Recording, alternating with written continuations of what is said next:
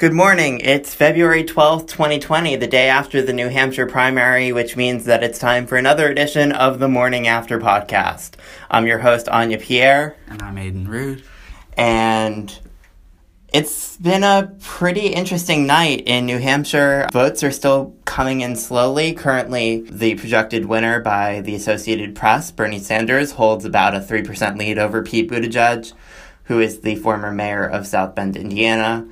And Amy Klobuchar, the Minnesota senator, is in third place with about 20% of the vote. Initial reactions. Well, Klobumentum is real. I texted you last night saying that I would say Klobumentum at least once on this podcast, so I'm holding true to that promise. I intend to say it several more times, so don't worry to all of our Klobumentum fans. Yeah, so Amy Klobuchar outperforming her polls by about double. Not particularly unexpected with her rising trend in the polls, but she's still strong finish in third place. She could compete with Pete Buttigieg now to be the top moderate candidate to take on Bernie Sanders, who now is looking like the most likely nominee and at this very early stage in the primary. Yeah, and Bernie Sanders has won the popular vote in each of the first two contests. Out of New Hampshire, Pete Buttigieg and Bernie Sanders each have 9, Amy Klobuchar with 6. So yes. That is how the delegates fall, and I think a big surprise here is that neither Elizabeth Warren, the senator from Massachusetts, or former Vice President Joe Biden got any delegates in New Hampshire. They got 9% for Warren, 8% for Biden. You need to hit 15% to get over the threshold to get any delegates. And, Warren's polls have not been going particularly well as of late. But still, it's her neighboring state. She's from Massachusetts. Traditionally, Massachusetts, Vermont, Rhode Island, etc. Those candidates from those states do well in New Hampshire. The voters are there already know them better, and often that's a boost to their campaigns, so that's a disappointing finish for her. And then, of course, the former Vice President Joe Biden, still the front runner in a lot of national polls, although most recent polls showing Bernie Sanders starting to edge him out for a small national lead. But 8%,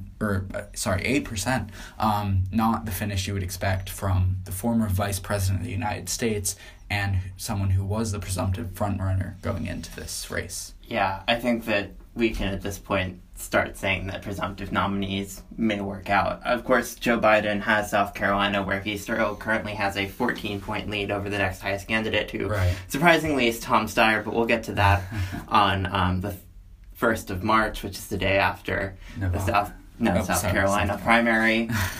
We still got Nevada to go, but Nevada is not an area, I don't think, where the vice president is thinking he will do well. Yeah.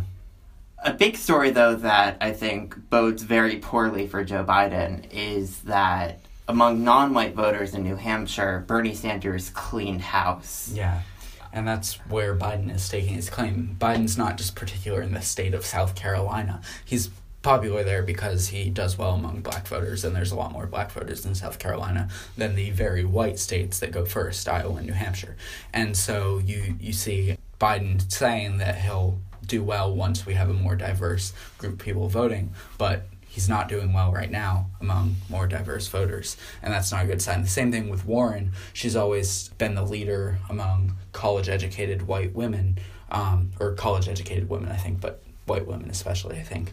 And she did not do particularly well last night in that category, with Amy Klobuchar winning that. So we've got two strong candidates going into this, Joe Biden and Elizabeth Warren, not only underperforming overall, but underperforming in the categories they expected to do the best. And that's, I think, the vacuum into which you have a Pete Buttigieg and an Amy Klobuchar climbing the ranks. And Tom Steyer will start to become a factor in this race. Michael Bloomberg, once you get to Nevada and Super Tuesday, his money, of course, is the major elephant in the room. Yes. For a lot of Democratic candidates, he's really spending, although his recent comments might hurt him. If we have time, we'll get to that. But I think that when you have a Super Tuesday where Biden is expecting to win the South on the backs of diverse voters, and Sanders has been doing very well creating this multiracial correlation, it's possible that Sanders could wrap up the nomination on Super Tuesday. Right, I think that's very possible.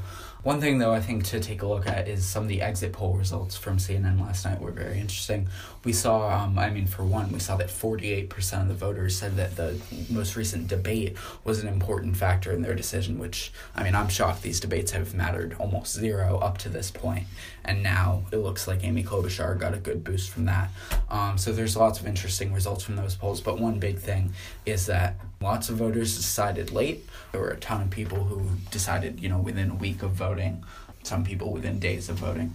And then you saw that Bernie Sanders, while he won the overall race, he didn't do so well among people who decided late. Mostly his support had been locked in. And that's kind of a narrative around Bernie Sanders, where he's, some call him a factional candidate, where he's got this group of 20-30% of people who are dedicated, strong supporters of Sanders. They're not going to change, most likely, and they're going to support him all the way through. But then bringing in other people has been, at times, difficult. And so that could be the factor that lets Pete Buttigieg, Amy Klobuchar, or someone else, make inroads and end up with the nomination. I think that there are two things with that. New Hampshire is notorious for late deciders. It's true. New Hampshire is a state that prides itself on, I don't know what I'm going to do until I go into the ballot box. Mm-hmm. So I don't know if it's necessarily representative of national sentiment, where there does tend to be more locked-in support for any given candidate.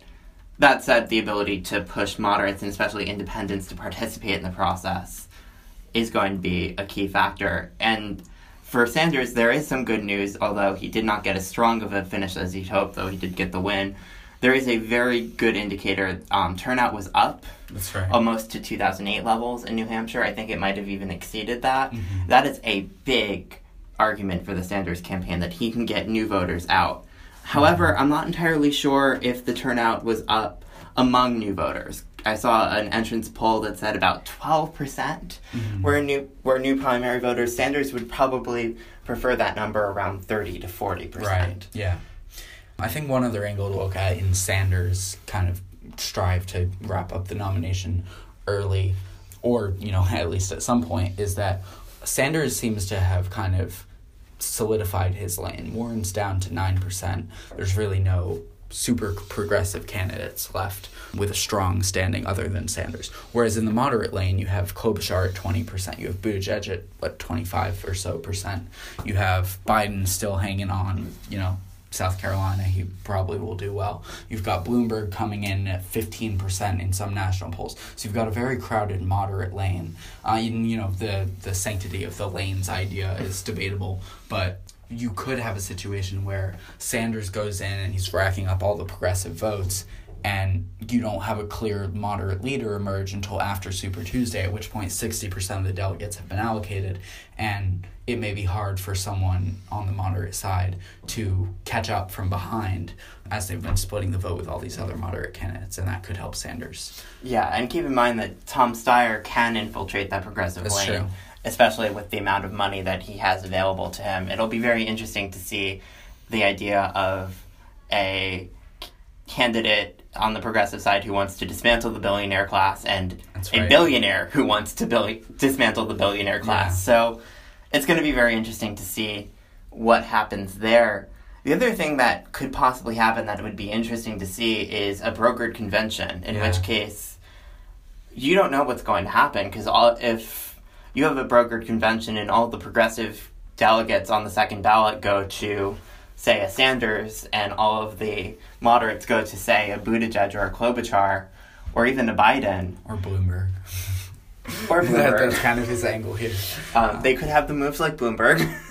Yeah. But it's going to be very interesting to see what happens. And I know that Democrats are probably going to want to avoid a brokered convention, especially because they're going to want as strong of a post-convention balance going into the general, considering the Republican National Convention is after the Democratic National Convention this year, and Trump is clearly going to be appointed the nominee, although he did lose 10% of voters in New Hampshire. To Bill Weld. Yeah, who has no airtime and resources. That's a story in and of itself, but we're going to stick on the Democratic side for right now, because, let's face it, Donald Trump is going to win the Republican nomination, and if not, I will eat a slug on this. Yes. And so, speaking of a contested convention. The main way you end up with no contested convention is candidates dropping out before we get to the convention, and we did have 3 dropouts now since. 3? Yes, Deval Patrick this morning. He finally dropped out. Yeah, finally, after running for all of a month or 2. So we had Deval Patrick, who, former governor of Massachusetts, entered in November, so way too late, basically never had any votes. He got 1,000 votes in New Hampshire, so props to him for somehow managing that. Michael Bennet, who is a senator from Colorado, he's been in it from the beginning. He was in the first and second debate, I believe, and he really never caught on, people questioning why he was still even running. And then Andrew Yang, who's a bit more notable than the other 2. Yes, and I'm going to pause to give Aiden a conciliatory hug. Thank you. Yeah, I am, as some of you may know, a strong Yang supporter, was a strong Yang supporter. Andrew Yang dropping out. And he and Pete Buttigieg are 2 kind of incredible stories of this process. Pete Buttigieg obviously more successful, but he did have a political standing. So Pete Buttigieg, mayor of a relatively small city, he did run for the DNC chair, which maybe that would have been a good thing if we didn't have Tom Perez as the DNC chair. But not that his main opponent, whose name I think is Elijah something, would have been better after his allegations of sexual assault came out. So it's really a catch-22. The Democrats are screwed. Speaking of which, Iowa. Yeah, that's so it did come out. Pete Buttigieg narrowly won delegates in Iowa. Bernie Sanders has the popular vote, so both candidates declaring victory, both contingents of candidates declaring victory. It's going to be very interesting to see what happens over the next few months. The dynamic, especially between Pete Buttigieg and Bernie Sanders, who had pretty conciliatory remarks last night toward other candidates in their field, sort of pushing that vote blue no matter who.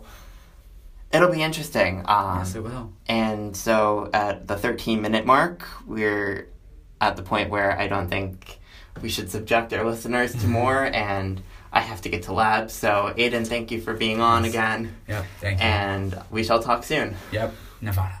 Nevada.